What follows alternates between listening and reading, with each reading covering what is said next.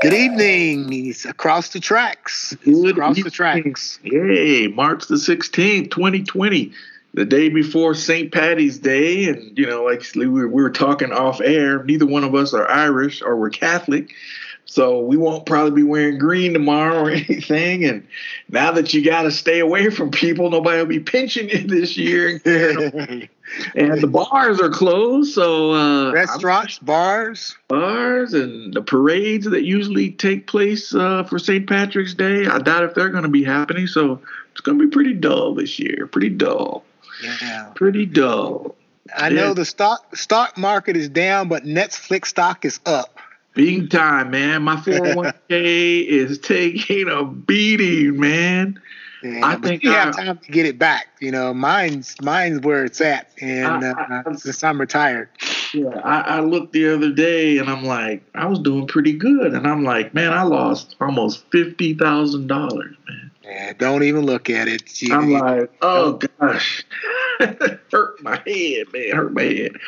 But yeah, it's interesting times in which we find ourselves tonight's broadcast. So, what do you got for tonight?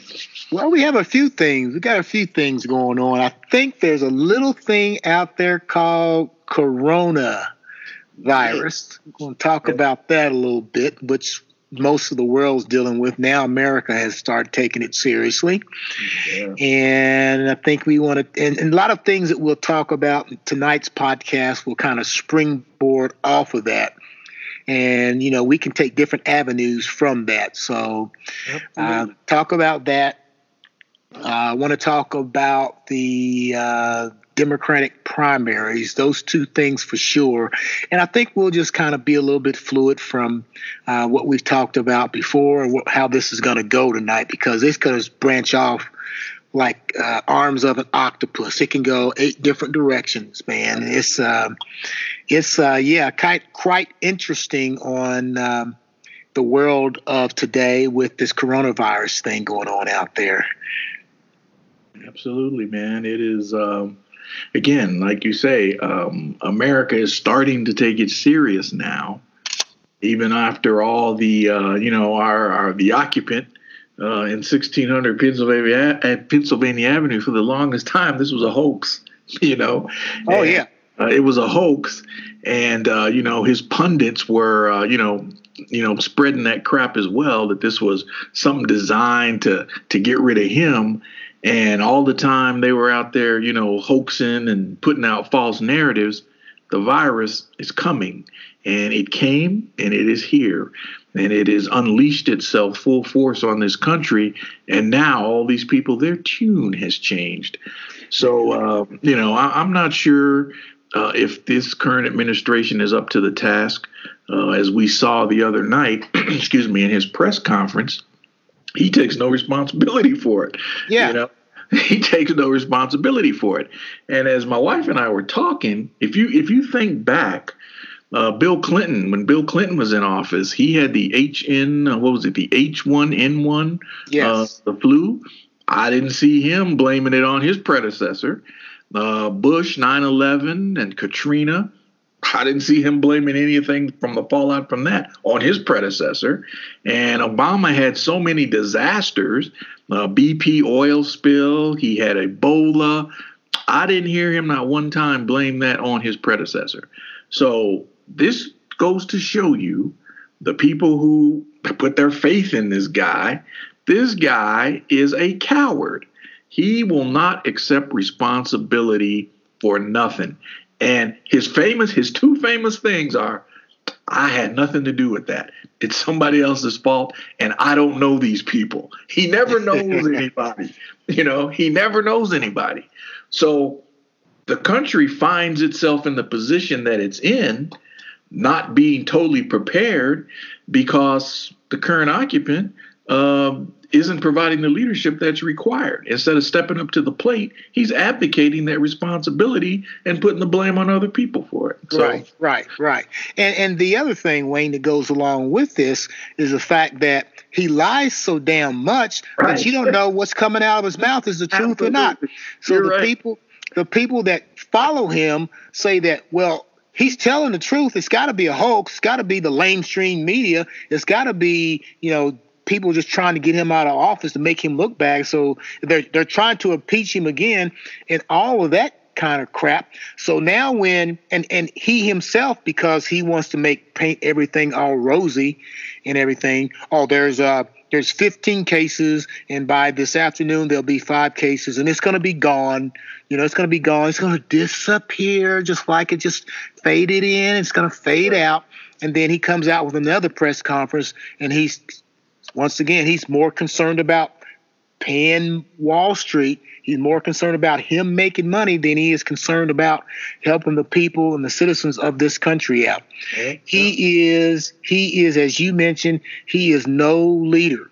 I mean, and I don't want to bad mouth him too much, but he's a terrible guy.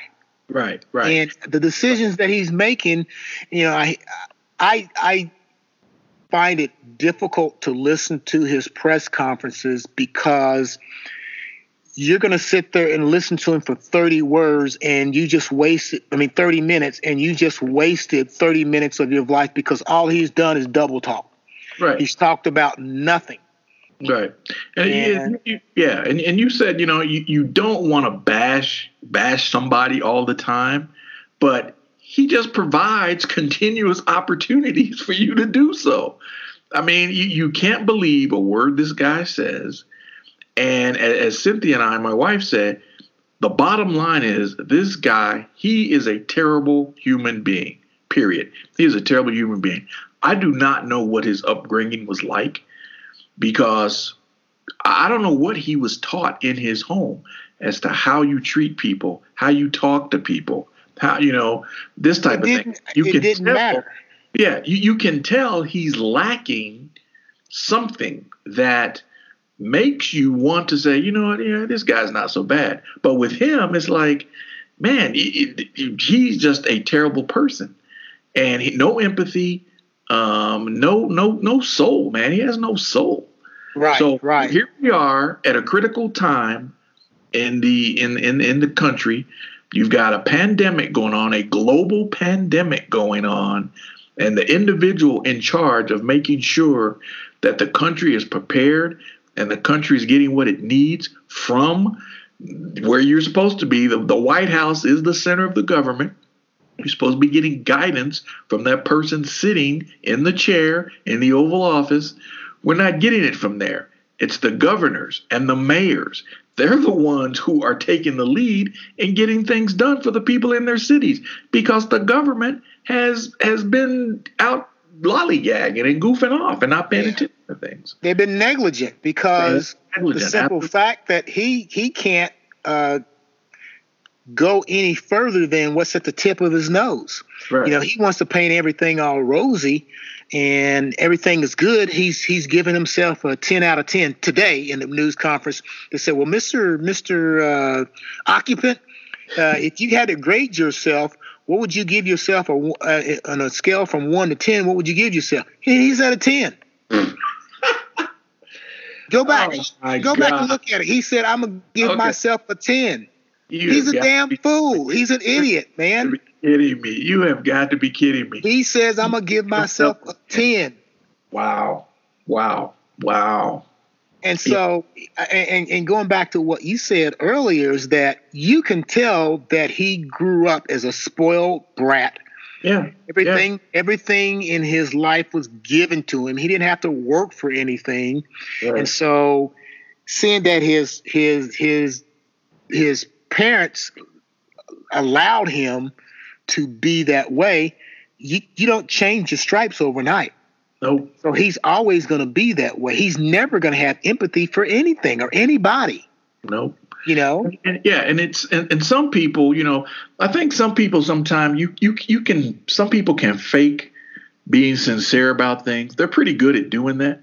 But with him, he opens his mouth, man, and you're like, dude, don't even bother. Because we can tell from your body language, we can tell from the way you're talking, you don't care about anything that's going on with this situation that you should care about because, quote, you're the leader of the free world and you're supposed to be able to, one, Go someplace, talk off the top of your head about an issue, and show that, hey, I'm here with you people. I'm down with you. I can understand your pain. I can understand. He can't do that. And he talks like a fifth grader. His vocabulary is not that vast. And it's like, dude, you're an embarrassment, man. Every time he opens his mouth, it's an embarrassment for this country. So, there's people around him. This Fauci guy, the little short guy. Fauci, yeah. Fauci. I can't think of how he pronounced his name. Yeah, Fauci. But he's good. He's telling us what we need to do. I mean, the United States in the past week has gone from, this thing is real, and finally the Fox News network has bought into that this is not fake news, as you mentioned before. Right. And so now that we have to come through these protocols, you're not supposed to travel here. Everybody is gone to, not shaking hands and, doing elbows and all that stuff. I tell you, this is kind of funny. The fraternity that I'm doing, they had a service. We had a service project on Saturday, and so we were out, cleaning up this area, whatever. So instead of shaking hands, when people walked up to me, I gave them the Wakanda salute. Wakanda forever. That's good. That's a good one. That is a good one. Give them the Wakanda salute. Absolutely. Yeah. I might start doing that. So anyway, I mean, this Fauci guy, he's saying that you shouldn't be in a crowd of 50 or more. You shouldn't do this or do that. Now today with this press conference, they're saying it's down. You shouldn't be in more than 10 people. Right. Now the governor of New York, Cuomo, I mean, like you mentioned earlier, that he is taking it upon himself that we have to do these things because he knows good and damn well the federal government is not going to help. And if they are going to help, it's going to be too damn late to help because the occupant at 1600 Pennsylvania Avenue for the past 3 weeks have said, oh, there's nothing to it. And so as those days and weeks has gone by, more and more people are becoming affected. Right. And hell, the biggest thing is that they're talking about getting tests. Well, you can't test everybody. You test people with symptoms, but you don't even have the test to even get out there to check people with the symptoms. Right. I was watching this morning. There was a guy that was on the impeachment hearings, the guy that was a prosecutor for the House, the majority side. I can't think of his last name, but he lives in New York, and he came down. I don't know if you heard this or not, but he came down with the virus. He said he was sweating profusely. He was feeling kind of bad. He had developed a cough. He went to the emergency room, and they set him in a bed out in the hallway for 6 hours with a mask on. And they said all these people were walking up and down the hallway where he's at. He was just trying to get a test to see if he had the virus. And so he was, sitting out in this hallway for 6 hours, and people was passing by him and so on. So he eventually said, hell, I'm getting out of here. He goes to Connecticut, goes to a drive-up place and gets tested for the virus. And lo and behold, he's tested positive for the virus, and his wife is tested positive for the virus. Man. And there was the big issue was that there was no test kits. There are no test kits. I mean, you think of a country of 300 million people, and there's only 400 or 500 test kits out there. And I mean, the incompetence that has been going on is just outstanding. It's phenomenal. Right. Hell, the World Health Organization says, we have these test kits. You can come and get them. They're yours. And that dumbass at 1600 Pennsylvania Avenue says, oh, no, we don't need that. We'll do our own. So he's so arrogant and so ignorant that someone is offering the United States these test kits and he turns them down. What a damn fool. Yeah. And something we talked about before we came on air, the organization that was set up during the Obama administration to deal with this was dismantled by his administration. And I think it was the Yamiche Alcindor called him on that the other day in the press conference. She asked, why did your administration dismantle that organization that was set up to deal with infectious diseases, pandemics, etc.? And he passed the buck. He said, oh, this guy did it. Whatever. Yeah. Like, man, he will throw people under the bus so quick. But he dismantled that organization, and he did it primarily because Obama did it. And here we are. We'd have an organization in place. We would probably have the infrastructure in place, testing the whole 9 yards to deal with this. But he is so damn petty, and he's got a hard on for Obama or something, man. I don't know what it is. Well, when Obama made fun of him at that correspondence dinner, he never got over that. He never got over that. No. And so anything that Obama has done, you can see it. I think the first, after he was sworn in, and they went to all the balls and the parties, whatever, the next day, he probably told somebody as his staff, give me a list of everything that Obama did. Give me everything he did. I'm going to systematically dismantle it, every one of them. And here we are, the organization that would be dealing with this for the country doesn't exist because he's so freaking petty and got rid of it. So we're playing catch up now. And I think Fauci, he's great, but I think he was being muzzled early on, right? Because the occupant didn't want the real story coming out about, hey, this is bad. But he's so concerned about himself and his cronies. He gave a unrealistic picture of what was going on to the country, and now we're in the position we're in. And it's unfortunate. It's sad. And I hope people really see the 30-something% of his base that voted for him, the 53% of white women that voted for him. I hope you all see now what an idiot this guy is and what he has done. He hasn't done anything for 3 years except dismantle Obama policies, lie every day, and now he's got the country in a position where a lot of people are going to get sick. Some people may die from this because he didn't pay close enough attention to it. Well, the other thing that goes along with this is that people around the world has figured out that we are going to do what's best for our economy based on what he says. Correct. And if you remember, a week and a half ago, the stock market started plunging, and then after a couple of weeks, he started figuring out that this thing is real, and he goes, "Well, we better do something about it." And then the stock market started going back up. Still below where it was when it started, but the market started to go back up. It rebounded for a day. So he comes out with another press conference. I mean, he hardly ever gives press conferences because he's such a bad person. He's such a bad speaker. Mm-hmm. They don't have any press briefings or whatsoever. The closest thing that they do is he gets on his helicopter and everybody gets out there and they scream questions at him. But in the past week and a half or 2 weeks, he's been trying to give these press conferences to really cover his ass because he's such a terrible leader. Yep. That's all it is. And the market yesterday started down.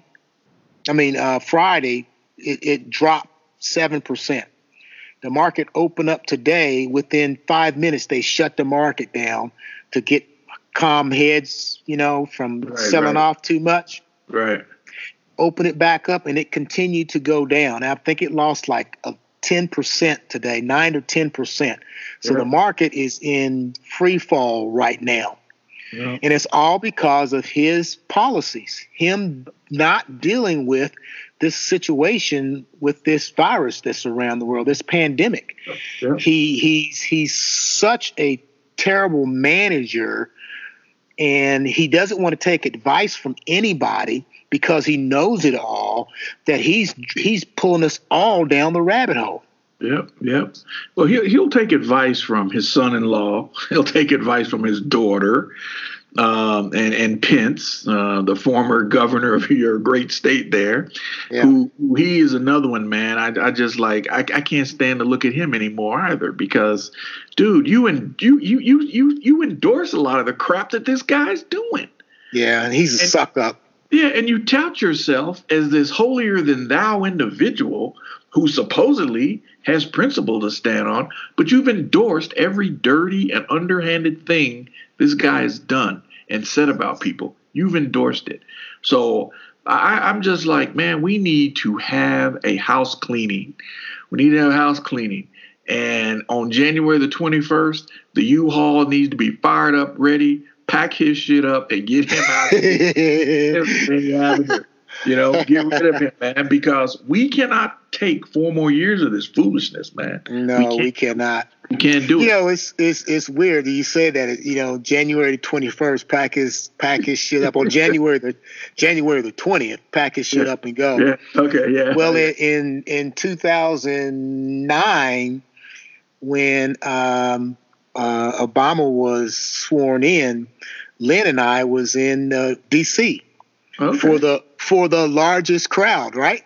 Wow, you guys were there. Okay. Yeah, we were there. And it's kind of a weird story. We did not make it onto the mall because we started too late. Okay. And the crowd was so big that we were staying with a fraternity brother of mine who lives in D.C. And I woke up about 3 o'clock in the morning, and there were people going in there. They were running to get in there. Wow. And so we took off about 6 a.m. to get there. I mean, this is, 6 hours before the ceremony. And it was colder than shit. Oh, my God, it was cold. Wow. And we got to one point, and there were so many people trying to get through security that we were there for probably 2.5 hours before we even got close to the checkpoint.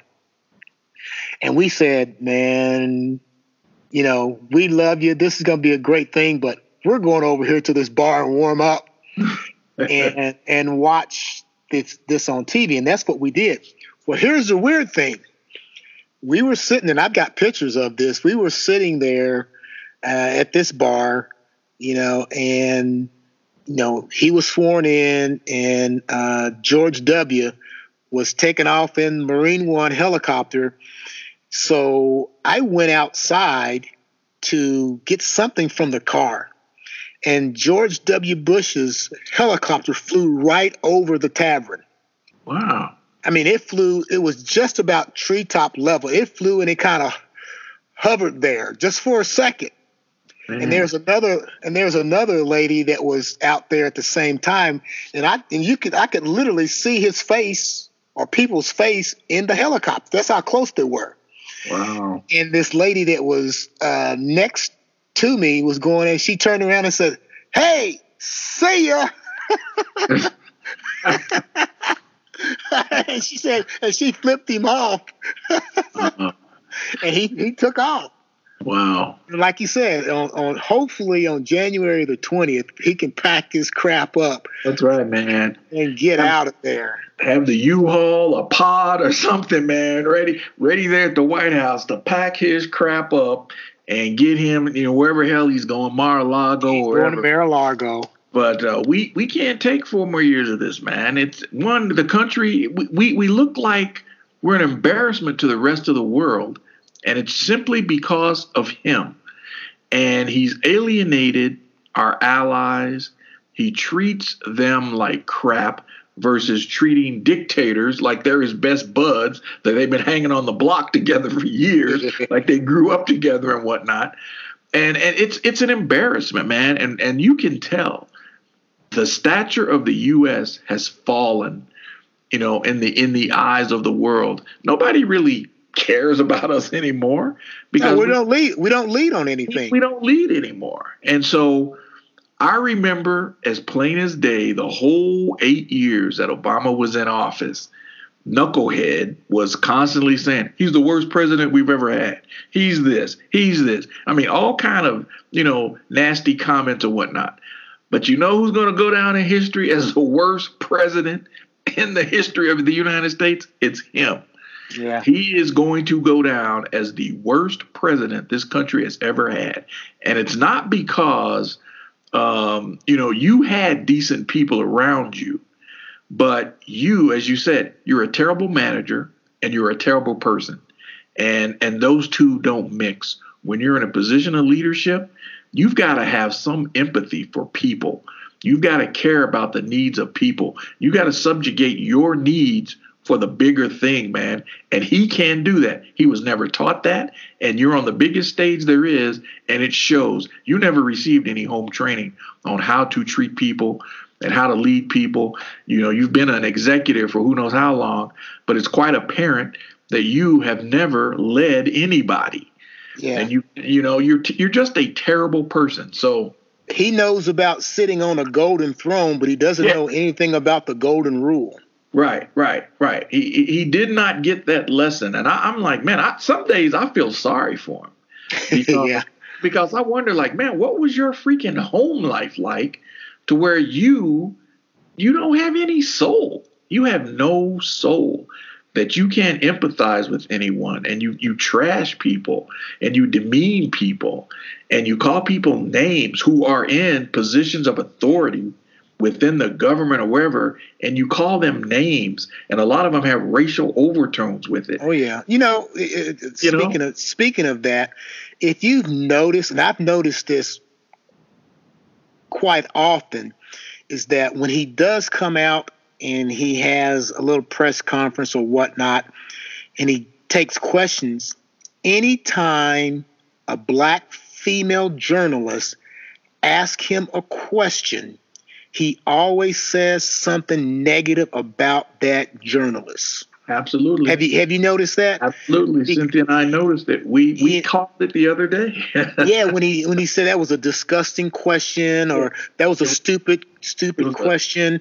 He only does that to black women, and I don't know where that comes from. Yeah, he only does that to black women. Yeah, he has that. There's something, some black lady has turned him down or something, that he has got this hang up about black women, and maybe the powers that they have, the independence that they have. I'm not sure what it is, but he does not like black women. Yeah, I think you're on to something there, because he did it to April Ryan all the time. Yes. And April Ryan she's a top-notch journalist, but he always had something negative to say about April Ryan or say to her. Yeah. Now your Michelle Cinder is on the scene, another top-notch journalist. And all she did, the question she asked was straight up, why did you dismantle that entity that was set up to deal with what we're dealing with? And his comment is always, well, that was a nasty question. Yes. What's nasty about it? What's nasty about it? And Cynthia and I said, do you notice he always has something to say to black women that is not professional or is not cordial? It's always with the black women journalist. And I don't know what it is. I do not know what is that. Yeah. So he is just, man, we can beat this horse till it's dead. Yeah, we can. We're gonna change the subject here real quick. He's just a terrible human being, and that's how you got to put it, man. He's just a terrible human being. So let's segue into the changes that has been adapted or suggested by the CDC and Dr. Fauci and so on. Look what's happened. When this thing first happened, they said, basically you shouldn't be in large crowds. Okay, I understand that. And then the occupant basically says that everybody, we're going to come up with a travel ban. People from Europe, except England or the United Kingdom. And then anybody that comes back into the United States from Europe and China, whatever, they're going to have to go through screening. and so on. And then you're not supposed to be in these crowds. Well, yesterday you had 4,000 or 5,000 people in JFK, all in a big crowd because they were trying to be screened. Yeah, I thought that was O'Hare. O'Hare. Well, it was O'Hare, JFK, Dallas, and I think Hartsfield went pretty quick. Yeah, you had thousands of people that were waiting to be screened because they weren't smart enough to figure out that, well, okay, we're going to take all these people coming in. If your last name begins A through E, you go to this gate, or H through J, you go to this gate, or K through M, you go to this gate, and that spreads them out. Right. Well, they just had one little room, one little area where all these people, thousands of people, were just sitting there. And if they had the virus, they're just spreading it among themselves. Yep. So that's one of the issues that developed. You can't be near anybody. They went from don't get on planes. You can't have people of more than 250. This was a week and a half ago. 250 people or more. Then on Friday, it was 50 people or more. And then today they announced you can't have a group of more than 10. Yep. And then restaurants and bars are to be kind of closed. So the governors and the mayors have basically said that, hey, we're going to close our restaurants and bars, and you have to come up with a way of taking care of those people. No, they didn't think about how do you pay those people that are hourly wages. Right. Okay, right. So, and I'm on the school board in Perry Township. Teachers are salaried people, and we have a whole bunch of people that are hourly. So we had to come up on, let me think of it, was Friday. We had to have a special school board meeting to pay the salaried workers because the mayor basically shut the schools down, all the Marion County schools down for 3 weeks. And our township's not going on spring break until this Friday. So all those salaried workers would go a week without pay. Wow. So we had to pass resolution in order to pay them for this week because they wouldn't be any pay because they had to stay home. Right. So if he would have left those things in place, those things could have been an easy fix. So the mayors and governors had to take those issues up because of that. Right. And you see a lot of, a lot of things have been, postponed, no March Madness this year. No. The basketball is done. Hockey, everything. College, all the sports they're done. Just think about the impact of all the people that work those venues. And most of America are in the service industries. Right. It's really cool that a lot of your high profile players, especially in the NBA, a lot of your high profile players have actually kicked in money to pay the arena staff, the people that work those games, because now they're not going to be getting a salary. They're not going to be getting paid. So a lot of the players have actually kicked in like, hey, we want to do what we can to make sure these folks still have money coming in. I think that's very admirable for them to do that. But the amount of money that is going to be lost across the country from March Madness alone, the venues where those games are going to be played, the Final Four and everything. I mean, we have never seen anything like this, that, everything is coming slowly to a grind. Right. And I don't know if America's ready for this. I don't know if America's ready. We may not be ready for it, but we're going to have to deal with it like right now. Yeah. I was telling you on our last podcast that I was supposed to fly to Dallas.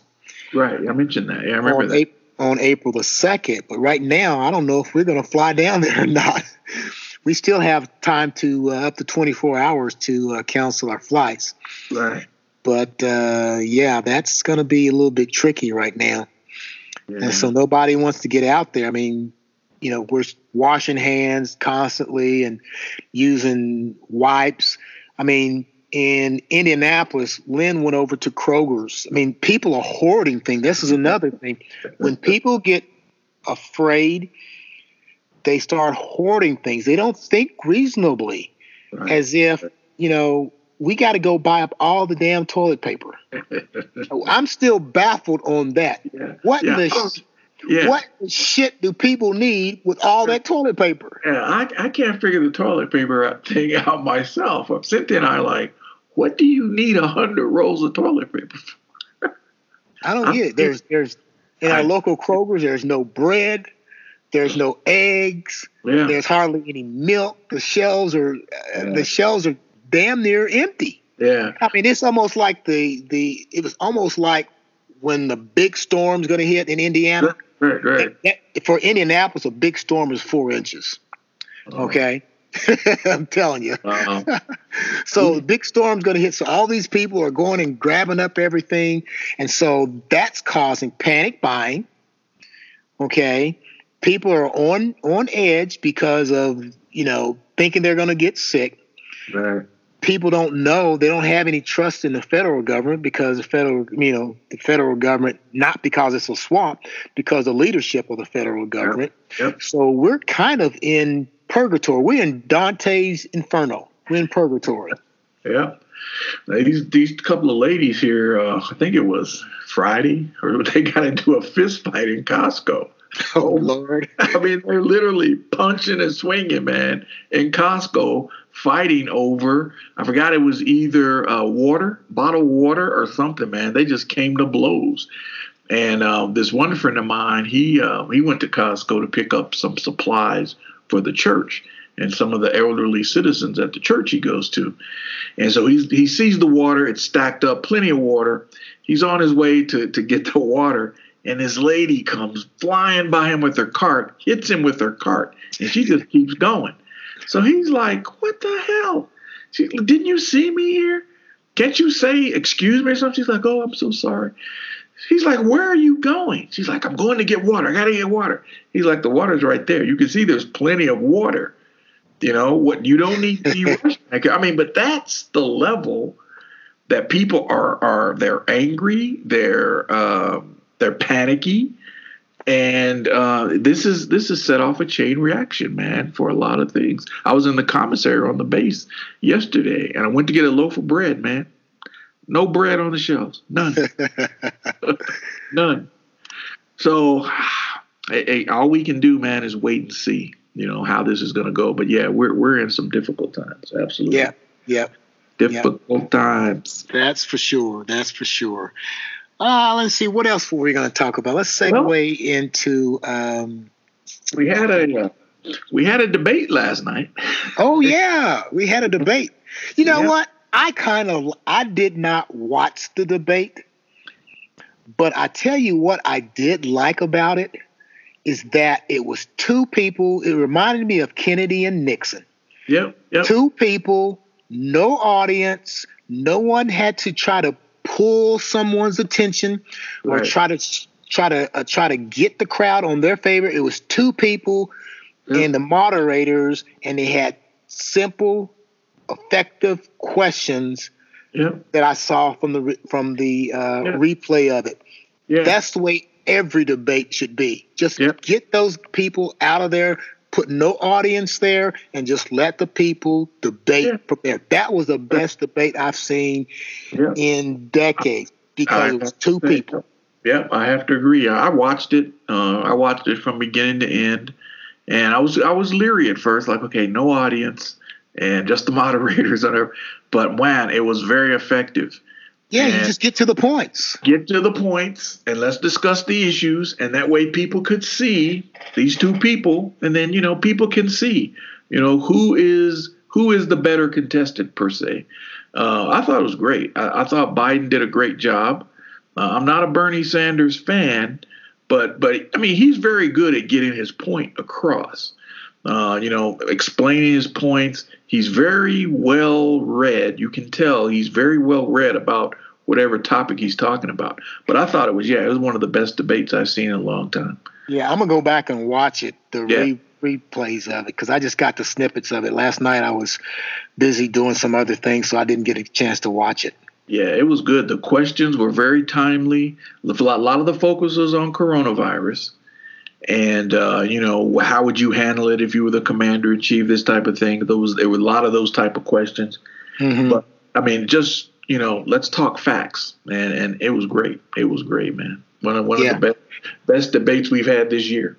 Yeah, I mean, the last time that we had our podcast, we were talking about Super Tuesday. Yep, I mean, we have our we Skype on Sundays, and then that next Tuesday was when Super Tuesday happened. And so, I mean, I could have swore that I saw Lazarus rise up from the dead because old Joe just rose up and he took out the competition on Super Tuesday, in which it goes back to the point that we were making a couple weeks ago, is that why are we starting in Iowa and why are we starting in New Hampshire and places like that, as opposed to and why are we doing caucuses as opposed to just do the primaries and get those things over with, and you can narrow from 22 people down relatively quickly.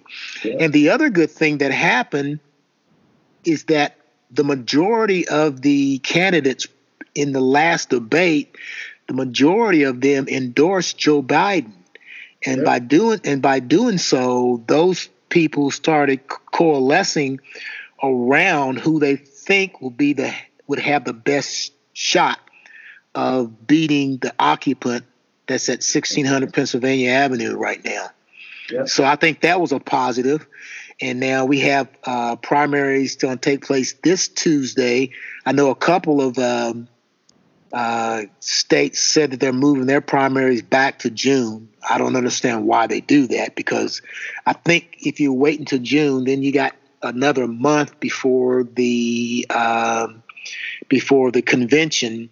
Right, I think that's a little bit close. Yeah, I mean, who knows if this corona thing's still going to be going on in June? So are they going to move it back a bit further? Right, so we may not have a candidate by June. You know what I mean? We may one or the other may not have all the points by then. But if you do it now, go ahead and get people out and let them vote and so on. Let them go in one at a time and keep them, 6 feet apart or whatever. Yeah. Let them vote. Give everybody handy wipes when they walk in, and put spray and wash their hands before and afterwards, and take their temperature and all that stuff on the way in. And then we could have this thing settled by June. Who's going to be the nominee? But that's a big thing right there. The debates came around, and I think Joe Biden had a pretty decent debate the last time, previous to the debate last night. And then Clyburn from South Carolina endorsed him, and that made a big difference right there. That opened the floodgates, because once he announced, hey, I'm riding with Joe Biden, then everybody else just sort of like, okay, yeah. But we all knew that he was going to win South Carolina. We knew that. What we didn't know was the fact him winning South Carolina was a domino effect, and he just cleaned up in places where he wasn't expected to. Yeah. And it says something. I think what people like about Joe Biden, and it's come to pass here, because now he's winning these states. He won those states where Bernie Sanders was supposed to clean up. But a lot of those people who voted Bernie in 2016 because they didn't like Hillary Clinton are now voting for Biden. And Biden is doing, I know he's going to do well with black voters, but he's getting suburban, college educated white women voting for him. Okay. He's getting groups that, again, they voted for Bernie Sanders in 2016. And so I'm like, yeah, let's get it over with. And I think the DNC probably wish they had made a few folks drop out long before they did. Yeah. Because we probably wouldn't be in this situation. But, I think Joe Biden, if he stays the course, he will be the nominee. And he committed last night to picking a woman for his running VP, yeah. Yeah, absolutely. And the other thing that I kind of caught the snippets of it is that Bernie Sanders this go round, I think he's not going to be so objectionable to the person that wins. If Joe Biden wins it, I think Bernie is going to have his people to jump on that bandwagon. I think he was hesitant last time, and some of his people, were pissed off that he didn't get the nomination, Bernie boys or whoever you want to call them. Right. And they didn't vote, and or they chose the other lady, I can't think of her name now, that ran in the last presidential election. So that split that vote. Yeah. And allowed the occupant to win, Michigan and to win Wisconsin. Yeah. And Amy Klobuchar basically said, I'm going with Biden. So, she's got some pull up in Minnesota or Wisconsin or where she's from. Yeah. That may help. Absolutely. And the occupant is going to make enough stupid decisions that it's going to drive some people the other way. And when they finally figure out that he's not really looking out for their benefit, and all their kids are going to have, we're going to talk about school lunches here in a second, all their kids are staying at home now, and they got to figure out what to do with child care. They got to figure out all those farms out in Iowa and places like that because of the trade wars that he had going on with China and so on. They're losing all that money. They're taking out more loans and so on. So they're in debt. Their 401ks are starting to drop now because of the stock market. So all these things are adding up. And I think that it's going to make a difference in this next election. At least I hope that it does. Oh, yeah. And the final thing to deal with elections is that I'm talking to my people in Kentucky. You got to get rid of Moscow Mitch. Yeah. Drag somebody to the polling place. Drag somebody to get registered. Take them. Carpool. Get on your bicycle. Get your radio flyer and pull their ass to the polling place so they can vote. That's right. I saw an Amy McGrath commercial the other day. Oh, really? Yeah, I saw an Amy McGrath ad. And I'm like, wow, there's a Kentucky ad on. Came on Colorado TV. It just came up. That's and cool. She was talking about, we need to get rid of Mitch McConnell and those like him in the Senate. So yeah, absolutely, man. Push, pull, whatever you got to do to get to the polls. And all our Kentucky friends, you got to make it happen, man. It's time to clean house of all these people that are standing in the way of this country truly being what it's supposed to be. You've got too many people that are making decisions that only benefit themselves, and we can clearly see it. We can clearly see that these people don't care nothing about no one but them. And so I think it's time. It's been time. We need to clean house of the Mitch McConnells, the Lindsey Grahams, all these people that suck up to the current occupant every day. They lie for him. They deflect for him. We need to clean house and get rid of these folks. So all our good Kentucky friends, we're counting on you. We're counting on you. And every out there. Hardin County, Meade County, Oldham County, Taylor County. We can't go through all 120 of them. Go through 100. But we need y'all to get out there and vote and make a change for the state of Kentucky. All right? Do that, sir. Please. Yes, sir. Yes, sir. The other segue we're going to make here is, I talked a little bit earlier in the program about having to have an emergency school board meeting in order to allow hourly workers to be paid while they are, told not to go to work for the next 3 weeks. Well, at the same time, we set up a situation where we were providing food, lunches for kids that are in need for food, whatnot. And so that's the next little segue that we want to talk about. Now, our township, the school district that I work in, when I first got there, Wayne, it was probably 95% white. Wow. And, 5% minority. Well, right now it's 56% white and 56% minority. Whoa. And the other is white. So it has had some major changes going on. And a lot of that, of course, is white flight. Everybody wants to go north or south and so on. But we still have the same kids that we have to educate. So when I went over to the school today, I go over there and lift weights 3 days a week. So after I finished lifting, they had a drive up where parents could come by and pick up lunches for students that were at home.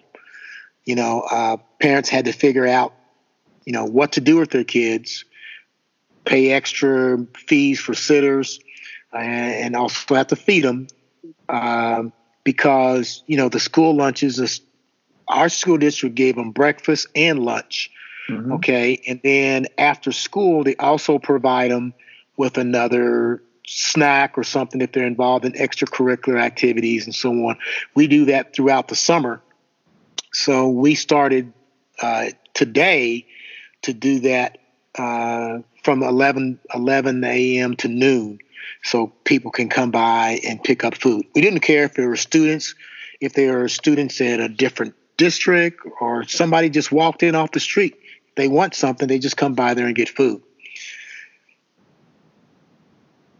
And when we were growing up, when school was out, that was on our parents. Absolutely. The school district didn't feed us. No. What do you think about that? Yeah, my wife and I were talking about that tonight because, we were watching the nightly news and they were interviewing, these parents who said, well, now the school's out. I don't know what I'm going to do to feed my child. And I'm like, what?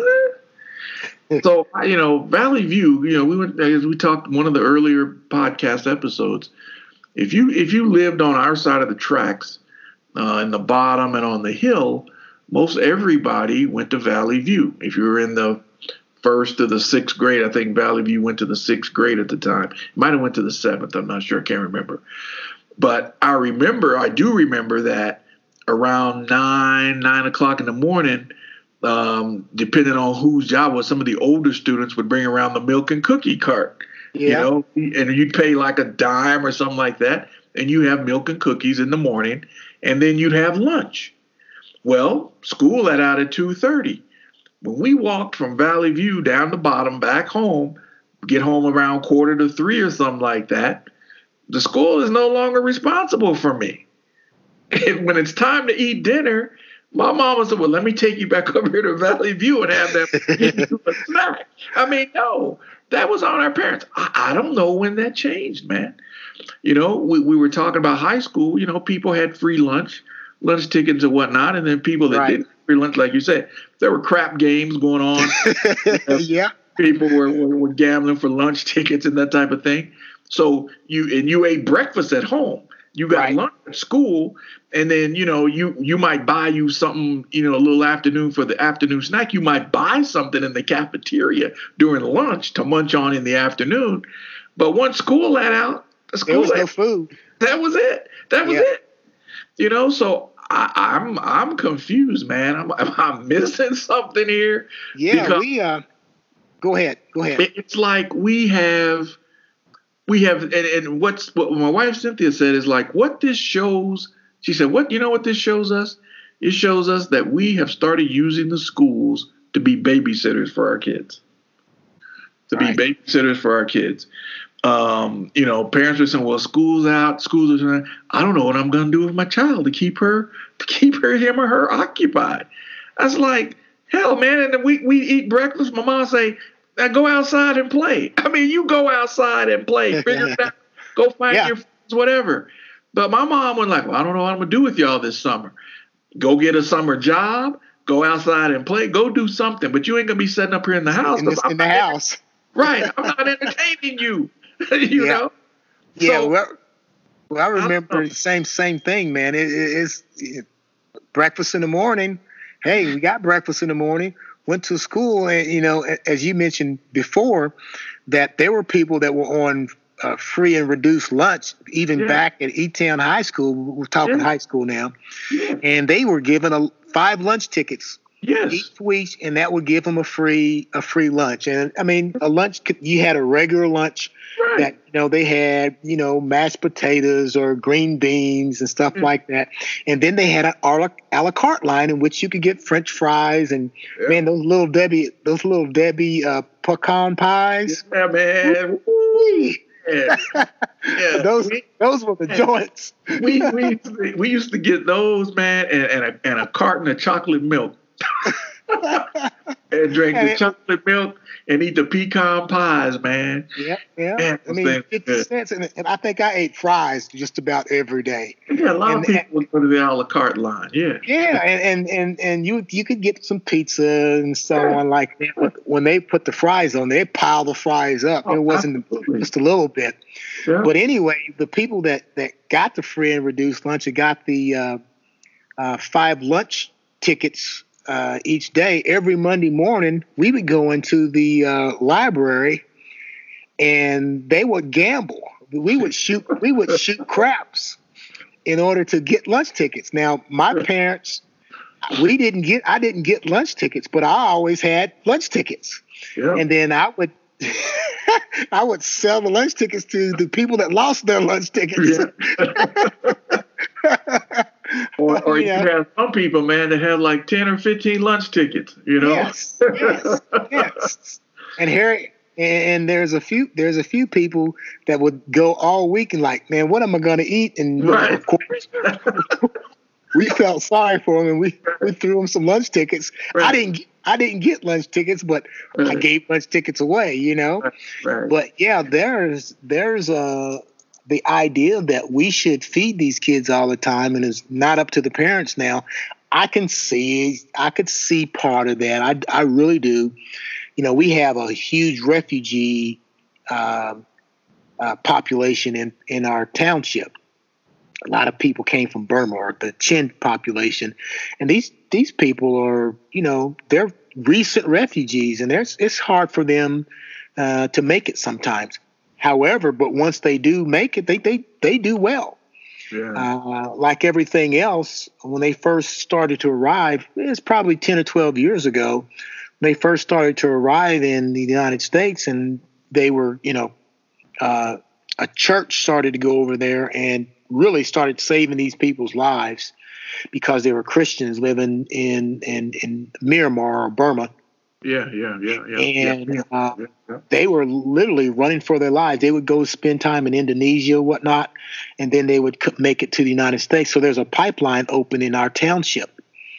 And so that's how they got here. And some of those people, they got off the plane. They didn't speak any English whatsoever. They had little or no food. And we had people that were upset with them coming to the township. And that's that's some of the white flight that happened, is that, I don't want my kid to hang. It wasn't I don't want my kids to hang with their kids or anything like that. It was that my kids don't have any relationship with their kids.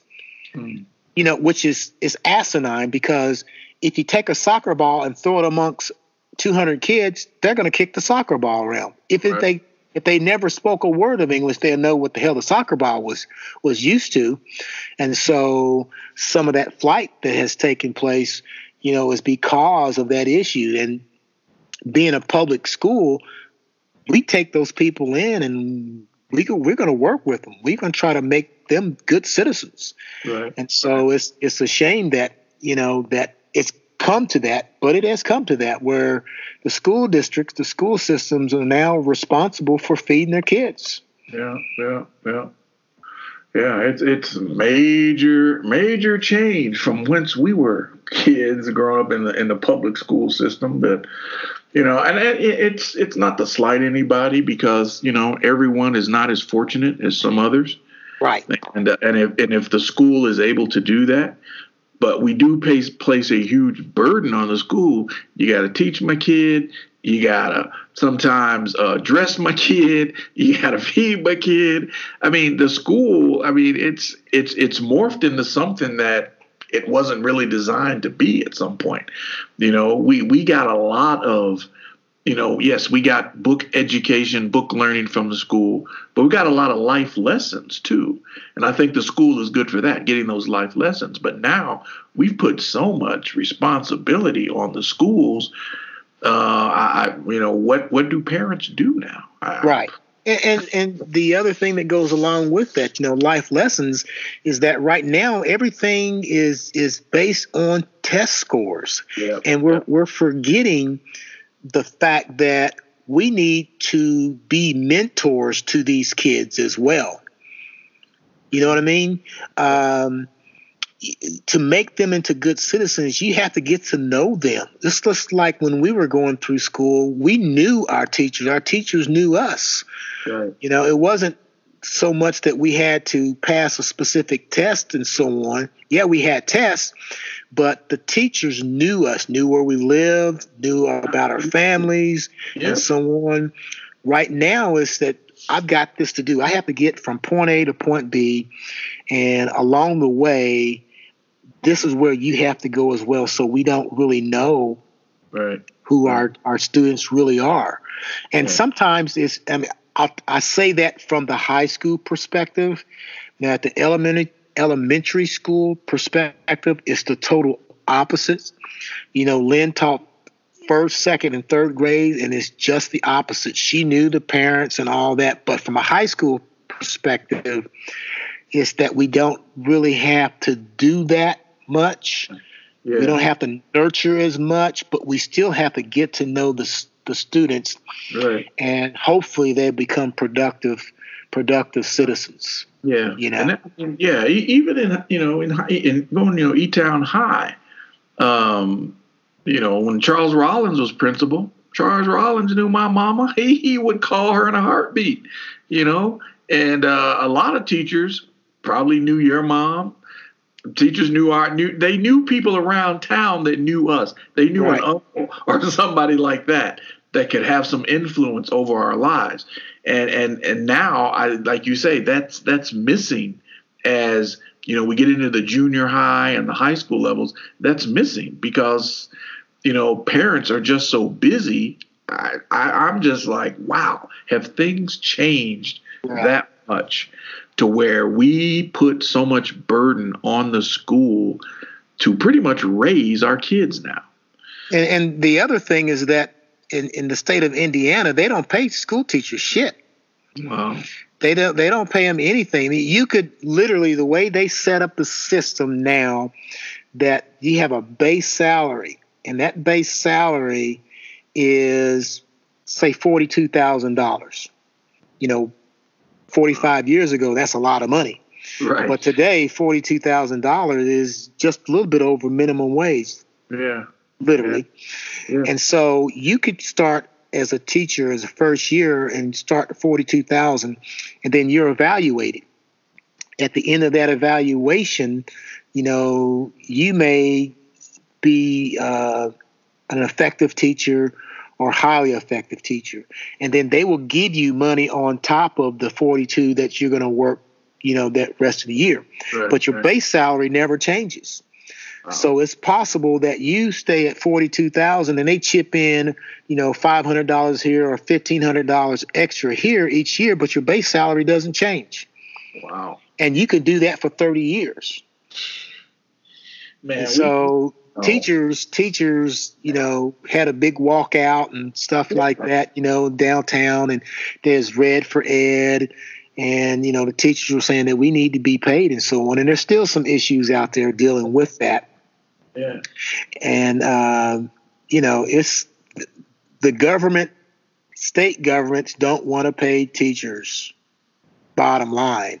And the idea of education now is, it's totally different than where we are. So you don't really get to know those kids. You don't get those personal contacts anymore. So on. Yeah. I mean, we have got to do right by the people, especially now, The people who spend the bulk of their time with our kids are the school system, and we pay them crap. We want them to do all these extraordinary things for our kids, and we don't want to pay them anything. And at some point, society, well, we're already reaping the benefit of, people not being valued for the jobs that they do within society. It's the jobs that seem to mean the most in society that don't make crap. And at some point, we got to change that. Yeah. We're both into sports, and I have nothing against someone whose talent has allowed them to play a sport at the highest level. But somebody needs to explain to me why this guy who can catch a football or dunk a ball in various ways, why do they need to make $30 million a year? Versus why isn't this teacher just as important? They're inputting things into your child day in and day out, and you pay them barely minimum wage. Something's wrong with that picture. And it has been for a long time. We value the wrong things in society. Right. And we're reaping the benefit of that every day, because the people who do the jobs that mean so much to society, a lot of them are like, I don't need this. I can go over here and make a lot more money doing this, when they truly love teaching, or they love social work, or they love those jobs that, they keep society moving. But they're like, what? I got to live too. Right. So, right. We give tax breaks to the very, very wealthy, and we do nothing for the people that are struggling every day. Right. I mean, that's the other thing that's really upsetting me, is the fact that you have all these businesses that are making all this money and giving all these tax breaks and so on, and they're not chipping in. Nope. They're not chipping in. They should be chipping in order to get some of that money to the people that need it. Yep. I mean, just think all these hundreds of thousands of people that are laid off now because of this virus, they should be chipping in. They should be paying those people's salaries and so on. Absolutely. And this could be a chance for America to take a look at itself in the mirror and take a long, hard look and see, we need to change our ways. There's an old Frankie Beverly and Mays song. And speaking of Frankie Beverly, 50 years in the music business. Yes, sir. 50 years of Frankie Beverly and Mays. But they have a song called "Change Our Ways." Yes, and it's so apropos to where we find ourselves today. We need to take a long, hard look in the mirror, the United States of America, and we need to change our ways, man, or we are going to be doomed.